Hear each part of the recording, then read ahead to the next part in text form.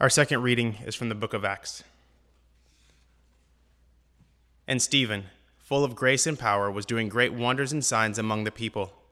Then some of those who belonged to the synagogue of the freedmen rose up and disputed with Stephen, but they could not withstand the wisdom and the spirit with which he was speaking.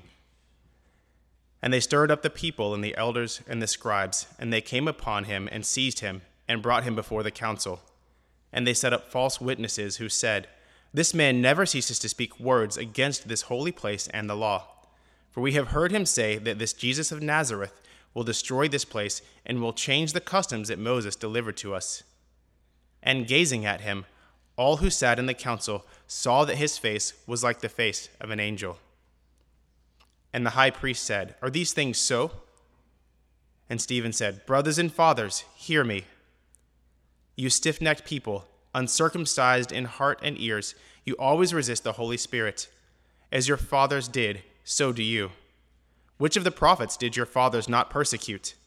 And they killed those who announced beforehand the coming of the righteous one, whom you have now betrayed and murdered. You who received the law as delivered by angels and did not keep it." Now when they heard these things, they were enraged, and they ground their teeth at him. But he, full of the Holy Spirit, gazed into heaven and saw the glory of God and Jesus standing at the right hand of God. And he said, "Behold, I see the heavens opened, and the Son of Man standing at the right hand of God." But they cried out with a loud voice and stopped their ears and rushed together at him. Then they cast him out of the city and stoned him. And the witnesses laid down their garments at the feet of a young man named Saul. And as they were stoning Stephen, he called out, "Lord Jesus, receive my spirit." And falling to his knees, he cried out with a loud voice, "Lord, do not hold this sin against them." And when he had said this, he fell asleep. And Saul approved of his execution. And there arose on that day a great persecution against the church in Jerusalem. And they were all scattered throughout the regions of Judea, Samaria, except the apostles. The word of the Lord. Injustice and suffering. Let's take injustice and suffering at the lower level to start off with. How do you respond if you hear somebody talking badly about you, rumors? How do you feel when somebody is falsely accusing you? Or how do you feel when you've been betrayed by a friend, by a spouse? For me, when somebody is what I perceive of falsely accusing me, or I hear rumors about what they're saying, they think that I say or believe or I'm like, I want a chance to explain. I basically want a chance to set the record straight. I want to help them to know me, to really understand the issue, because clearly they don't. And I want them to know why they're wrong. And my question is this: why must we defend ourselves? Or why must we attack or get revenge on somebody who we feel like is putting us in the wrong place? Here's why, one of the reasons why I think. Let's say something is really important to you. Let's say your kids, like for parents out there, those of you who don't have kids, you can just pretend, right? Let's say your kids are really important to you, and that, in fact, it's central to your self-understanding to be a good parent, that your kids are happy, that everything about them is kind of where you find your identity, your self-worth, your own happiness. If you find yourself falsely accused, like you hear somebody talking badly about your kids, or you hear rumors that people are questioning your parenting choices, or God forbid, somebody else should correct your kids and you find out about it, the problem is they are now defining you. You aren't in control of the narrative anymore. And in a sense, they're stealing or murdering your identity. And when we feel that, we get vicious. At bare minimum, we're defensive. At worst, we're murderous ourselves. And here's the deal. If your identity, and I mean your worth, where you find what you value, if your identity is stealable, then you've got to protect it at all costs. And in a sense, when we respond with either defensiveness, my favorite, or vengeance, or a desire for revenge, we're trying to save ourselves. We're trying to save and protect what matters most to us.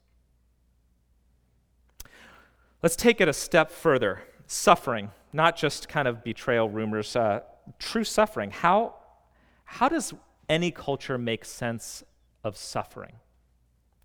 Peter Berger, a sociologist, wrote that every culture has provided an explanation of human events that bestows meaning upon the experiences of suffering and evil. Every culture, if you trace them throughout history, tries to provide meaning to suffering. Give meaning and story to say, here's why suffering happens. In Buddhism, some of the Four Noble Truths are selfish desires cause suffering. But ultimately, if you can detach yourself from desire, then you no longer have to deal with the pain of suffering. So basically, detach yourself from feeling. Don't be so worried about the death of somebody near you. It's all part of an emptiness. Then if you just detach, everything will be better. In Islam, suffering is actually identified as the result of your sin. The Quran says this: whatever misfortune befalls you is a consequence of your own deeds, but much of it he forgives. Detach, it's your own fault. Or Western culture. Western culture actually has no coherent answer to the problem of suffering. And that's because we don't have any meta-narrative. A meta-narrative is sort of the story that we all buy into that explains why things are the way they are, who we are, why we're here, the purpose and meaning of life. We don't have a coherent, singular meta-narrative. Every other culture in the history of humanity, and outside of the West, North America and Europe, has had these meta-narratives, these ways of explaining the world that we're in and our place in it, except for the West today. We don't have a common narrative, a common story, and so we actually don't have clarity on our purpose or meaning, why we're even here. The basic storyline is this: everyone is free to do what they want, become who they want, believe what they want, choose what they want. And the singular goal is your happiness. And when the singular goal is your happiness and you don't have any bigger story, you have no category for failure, no place for pain, no way to make sense of loss. Christianity, even secular philosophers will agree, has had one of the most compelling narratives regarding suffering, and has been one of the reasons why people, even early on in the midst of suffering, attach themselves to Christianity. Christianity doesn't say detach from your feelings of love for your kids or your spouse or people who might die, nor does it say the reason why bad things happen is probably because of something you did. Or if you're good enough, God will protect you. Everything's going to go well. If you obey the 10 Commandments, nothing bad can happen to you. Rather, it has this basic narrative. When you suffer, you can be confident that God is still the Lord over everything. You can have hope that God is in the business of redeeming. Because ultimately, the story of Christianity is that of a God who loved us enough to enter humanity, suffer the worst of human evil, and bring about our redemption and the hope of eternal life as a result of it. It's that storyline that has driven Christianity for centuries. And it's what began in Acts 6 and 7. When the early church begins to face persecution, to face injustice, imprisonment, and even death. This morning we read the story of Stephen, who was the first Christian martyr after Jesus died. He's boldly proclaiming Jesus, and he's filled with incredible peace, even as he is being killed. He even prays for God's mercy and forgiveness on the people who are killing him. How does he do that? And how he does it, what does it say about how we face opposition in a post-Christian culture or dealing with any injustice or suffering? Well, let's walk through the story and then get into Stephen's message and see what it says to us about how we face any injustice and suffering, let alone the greatest. So the story is this, just to catch us up on where we were. We're walking through the book of Acts. In Acts chapter 4, Peter and John get thrown into prison, and then they escape with warnings. We're going to do bad stuff to you if you keep preaching Jesus. And you know what they do? They keep preaching Jesus. So eventually they are arrested again, and this time they are beaten. And then they're released from prison. And when they get out of prison, they rejoice that they were able to suffer for the name of Jesus. And as a result of their boldness in preaching and the suffering that they went through, the gospel was going forth. It was so powerful as the Holy Spirit was moving through them to proclaim the good news of Jesus in Jerusalem, just days and weeks and months after Jesus' death and resurrection, that person after person came to faith in Christ. And the entire city of Jerusalem was bringing people to Peter and John and the other apostles to have them healed of sicknesses because God was moving powerfully through them at that time. As the church began to grow, they were caring for the poor, and some issues came up with their care of the poor. They needed to appoint deacons, which were servants that would distribute money and food to the poor, and especially to widows. And in doing so, Stephen is one of the deacons who's appointed. He becomes ordained as a deacon in the way we would talk about it now. And Stephen, by the power of the Holy Spirit, begins to preach the gospel too and is performing miracles. And in the midst of doing so, a couple of synagogues begin to accuse him of speaking against the temple and the law. Now, the temple and the law were central to who Israel was and their self-understanding. There he is in Jerusalem, and they're saying, this Stephen is proclaiming something that is challenging the temple as the central place where God dwells, and the law of God is the way that we follow God and get to God. And so Stephen is arrested. And the people who arrest him say, okay, Stephen, are you proclaiming against the temple and against the law? And Stephen gives them a history lesson. It's an interesting history lesson. It's the longest speech recorded in Acts, one of the longest sermons recorded in the New Testament. And Stephen starts like this. He says, men of Israel, you know Abraham, how God spoke to him. The God of glory arrived and spoke to Abraham and called him to birth a people. And centuries later, they were birthed. But in the meantime, he has sons. And then God speaks and chooses Joseph, one of the grandsons, the great-grandsons of Abraham. But his brothers rejected him and sold him into slavery in Egypt. And there he suffered, persecuted for being the chosen one. But God put him in Egypt for a purpose, to provide the saving of his family. And then centuries later, there's Joseph to save his family. But centuries later, his family is enslaved by the Egyptians. And God calls another chosen one, an anointed one named Moses, to deliver Israel out of slavery. But at first, the people of Israel reject Moses, the chosen one. But God works powerfully through him, calling him through a burning bush, revealing himself as Yahweh, the holy God, come to save his people. And through Moses, he delivers Israel out of Egypt. And as they take hold of the promised land, he raises up David and then Solomon, who say, we want to build a house for you, God. But as Stephen says, a house cannot contain God, and yet God lets them build the temple. And then he concludes by saying, all of this was pointing to Jesus. All of this was God showing that he does not need to stay in a building. He showed up to Abraham, and he showed up in a prison to Joseph, and he showed up in the desert to Moses, and he says, I do not need a house. And then he shows up in the person of Jesus. And just like the whole history of Israel, every chosen one is rejected by the people. No, it's not Joseph. No, it's not Moses. No, we do not want Jesus. And he concludes with this indictment of the people of Israel in Acts chapter 7, verses 51 to 53. He writes, you stiff-necked people, uncircumcised in heart and ears, you always resist the Holy Spirit. That's a cut down. It sounds like a Monty Python line or something. Your mother is a hamster and your father smells of elderberries.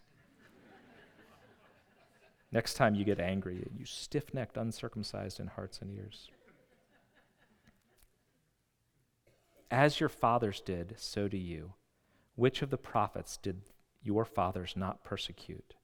And they killed those who announced beforehand the coming of the righteous one, Jesus, whom you now have betrayed and murdered, you who received the law as delivered by angels and did not keep it.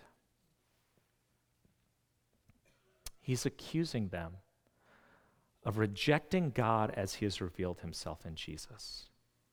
When God chooses to reveal himself, it's actually very hard for us to accept it because we want control of how we understand who God is. Their uncircumcised hearts mean their heart and their mind, their desire and their mind, their will was not willing to say, okay, God, however you choose to reveal and save, that's the God I believe in. They are enraged and they rush at him and they drag him outside of the city gates to stone him by execution. It's a mob lynching, but it's also a formal execution. It's a kangaroo court, taking him outside of the city gates, possibly to the very place that Jesus had been crucified. And as they are throwing stones at him, and this is a horrible thing, some descriptions of the law of stoning in the modern world involve not having stones that are too small, nor stones that are too large to kill somebody in one blow. It could take a half hour or longer of just being broken.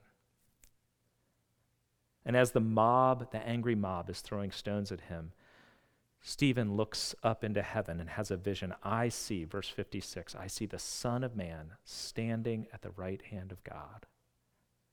And he is full of peace. And then he's able to say in his final words, Lord, do not hold this sin against them. And then he breathed his last. And he is the first martyr, full of peace and full of love.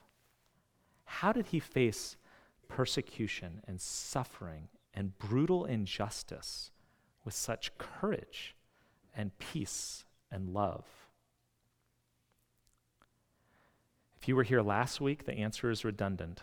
It's the bigness of his God and the greatness of his gospel. The bigness of his God is this. In Stephen's view, and you see this in his sermon, in his speech that he gives, God is the Lord of all things, the Lord of all creation, God of heaven and earth. Nothing is outside of God's purposes. Think about his speech. If you go and read it, it's really long. He traces from Abraham to Joseph to Moses to the wilderness wanderings to the temple up to Jesus.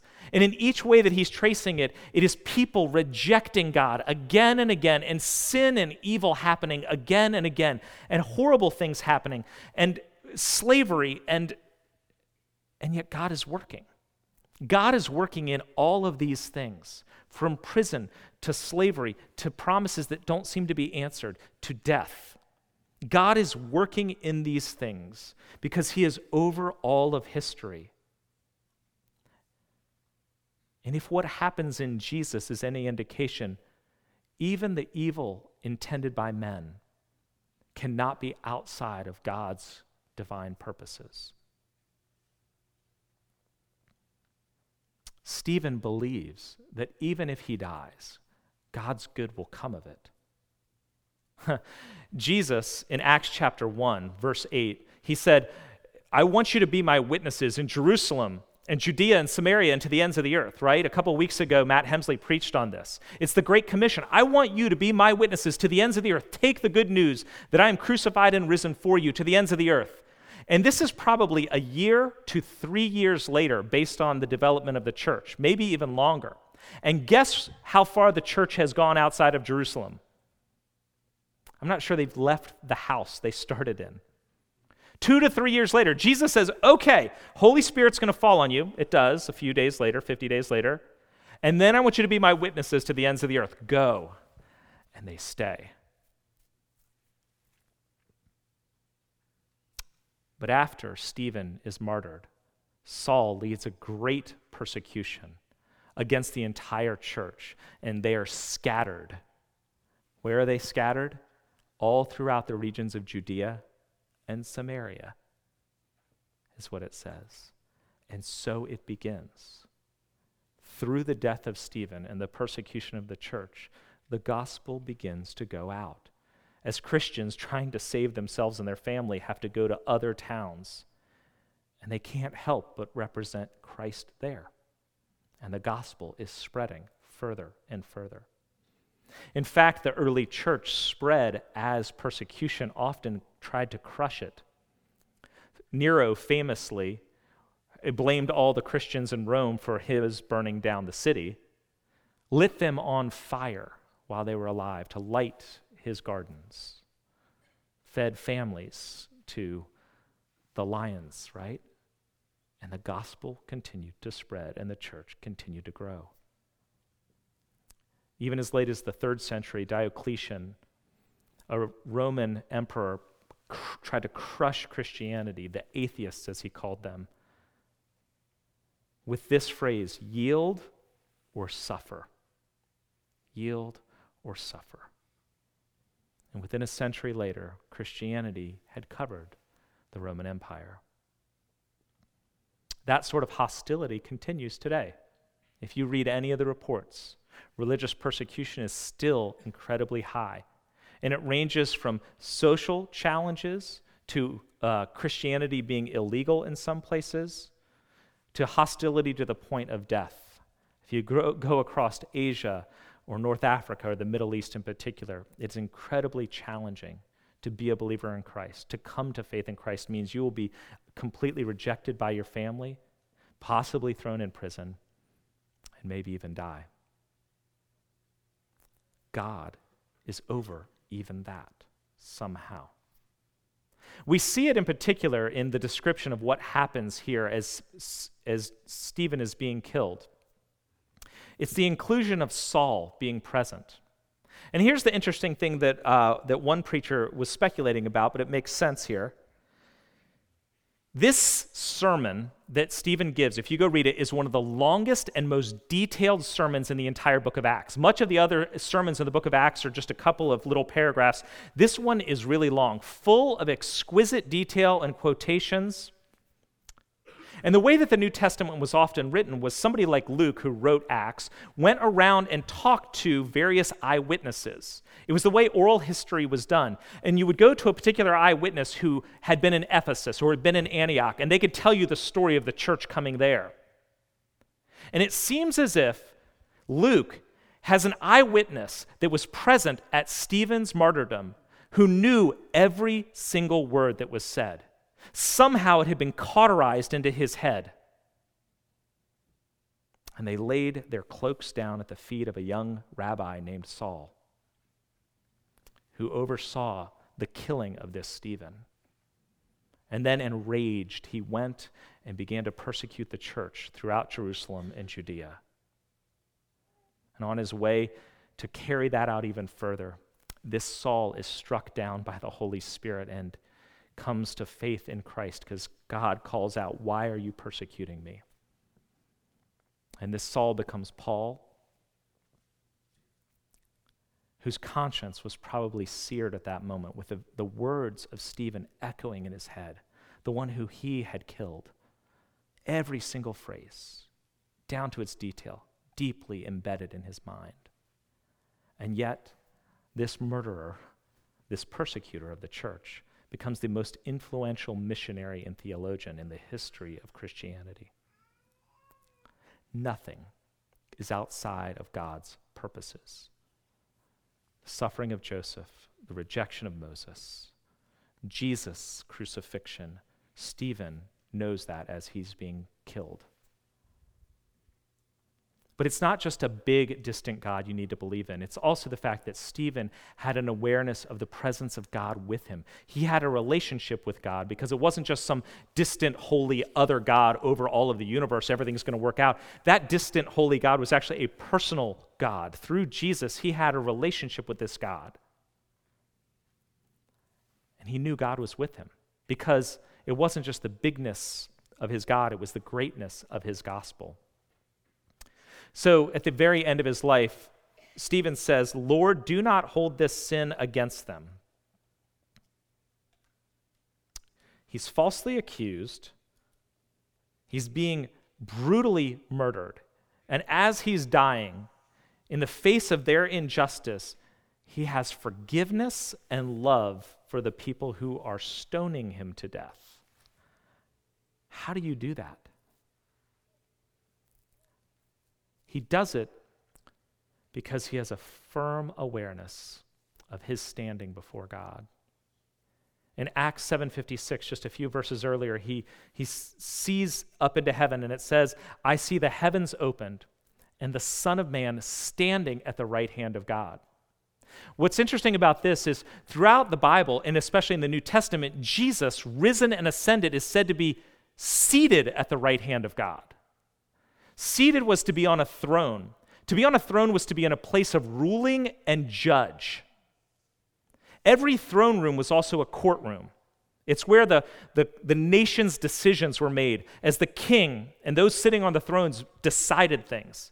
But in this vision, Jesus is not sitting as judge, he's standing. And you stood for two reasons. Either you were on trial or you were defending somebody.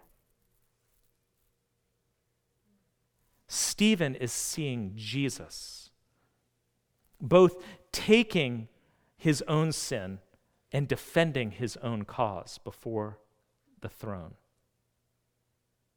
Stephen knows this.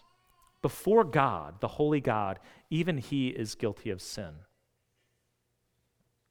But Christ took his place.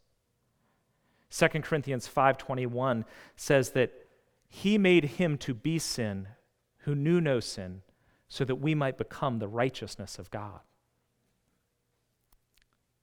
He made him to be sin who knew no sin, so that we might become the righteousness of God. Stephen knew before God, in all of his past sins, he is fully acquitted. As he faces death, he is spiritually at peace. His accusers and the accuser have nothing against him. And he can release even his offenders. This is true for us as well. Even if you are falsely accused or betrayed or everyone turns against you, yes, it will hurt, but there's no reason to be bitter or vindictive if in the one court that matters you know that you're acquitted. The gospel says this: you and I are guilty, but he took our penalty and he pleads our case. Only if you are confident, fully confident in your standing in the only court that matters, only then can you have the confidence in the court of public opinion or the court of your own conscience. Only if your righteousness is by grace can you forgive and love even your offenders. Because if it has anything to do with your goodness, then your offenders are worse than you. But if it has something to do with grace, even those who offend you are no different. Let's take it in a slightly different way, the way that the religious approach and the gospel approach to, let's say, a competitor or a rival. Let's say that you are really good at your job or school, or you're the center of your circle of friends. The religious approach says this: if somebody better than you arrives, somebody better than you at math or at sales or at making all your friends laugh, if somebody better than you arrives on the scene, what happens? You either feel very small because your identity has been shaken. You're no longer the top math kid. You're no longer the funny guy in the circle. You're no longer the top salesman. Or you get incredibly jealous and competitive and vicious, wanting to see their destruction. Why? Because your worth and identity are built on being the best salesman, the top math student, the funniest kid. We're building our identity on our own religious approach. If I do this, then I matter. If I'm in this place, then I'm okay. But the gospel approach, in which you find your identity fully in Christ as a gift by grace, you find your worth fully in God's love for you, In that place, you can be an excellent salesman or really good at math or a really humorous person and not be threatened by somebody who is better, funnier, more tops. You can even appreciate them because they do not affect what matters most. You're standing before God in Christ. What happens when real suffering hits? Poverty, sickness, loneliness, loss. Because of the gospel, we don't need to be bewildered, grasping wildly like our Western culture would say. Your happiness is gone, there's nothing left. How in the world do you make sense of all this? You don't have to try to detach yourself from your feelings as in Eastern religions, so as not to feel the sting of pain, of loss, of failure. Nor do you have to blame yourself like many religious systems. It doesn't have to be blaming God for failing you, why the bad stuff's happening to you. It doesn't have to be blaming yourself, what sin did I do to cause this? Or blaming others. That bitterness and grudge, it's their fault that this happened to me. Wishing their ill. The gospel message is centered on a cross. The God endured the worst of sinful evil to show us the depth of his love. His suffering and death brought our redemption and resurrection. Our suffering, no matter what we deal with, cannot mean God isn't powerful and we aren't loved. The cross and the resurrection tell us otherwise. 2 stories to close. In April of 2017, there were twin suicide bombings of Coptic churches in Egypt, killing 45 people on Palm Sunday of last year.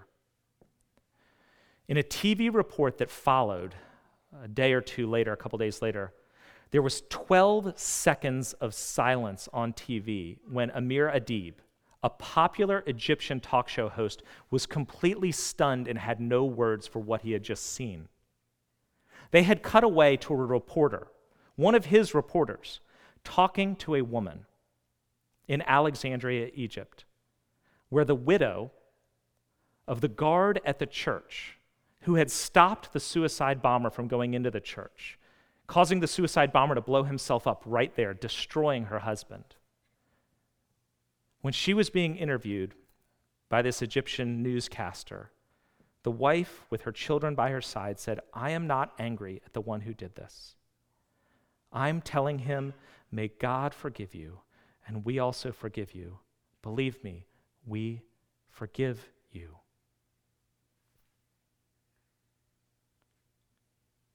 Two years earlier, in February of 2015, ISIL released a video of 21 men in orange jumpsuits being beheaded on a beach.